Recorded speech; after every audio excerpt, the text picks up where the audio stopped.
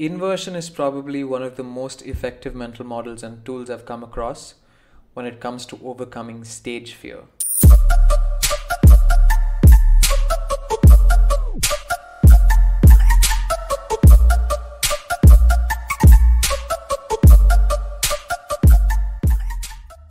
More than knowing what you want to do, know what you don't want to do. Stoic philosophers believe that by imagining the worst case scenario ahead of time, you could overcome its fear and you could prepare better for failure situations.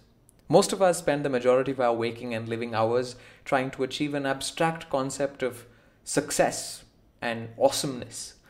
We seldom stop to think about what we would do if failure came our way. Imagine if everything you're planning for tomorrow goes wrong, goes lopsided and awry. What would you do? What does that tell you about how you should be preparing today? This concept of thinking about the exact opposite of what you want, that's inversion. Charlie Munger, an American billionaire investor, businessman, and philanthropist, he famously said, "Tell me where I'm going to die so that I don't go there." He also said one of the easiest and most effective ways to achieve success is to constantly avoid stupidity. It's quite profound. We can apply the same concept even to the stage and to public speaking. Let's take an example. We can do this by asking ourselves 4 very simple questions and finding the answers to these 4 questions in advance before going up on stage. I'm going to use myself as an example and a prop here and put myself through these 4 questions. Question number 1 would be, what exactly do you want to achieve? For me, it would probably be my audience consuming my message in its entirety and being engaged throughout. That's what I want to achieve. Question number 2 would be, what would be the worst case scenario for me? What would be failure?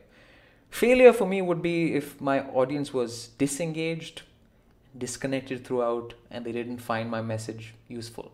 That would be the worst case scenario. How could the worst case scenario happen?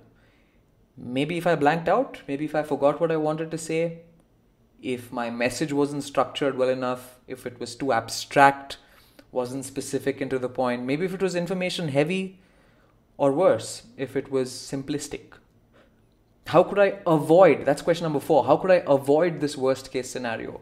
I could probably avoid it if I knew exactly who my audience were in advance and prepared accordingly.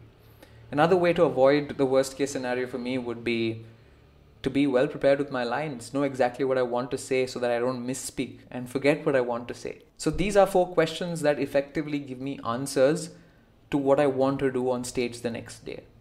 And there you have it. That's a successful event. If you avoid the worst case scenario and you're a beginner, that's a successful event. Despite taking all of these best measures and following the best practices, if the event goes awry and doesn't come out as successful, that's not on you. There were uncontrollable factors in play and you did the best you could. Control only the controllables. So to overcome stage fear, change your perspective, change the lens in which you're looking at the stage, and maybe things will work out better for you. Try this out.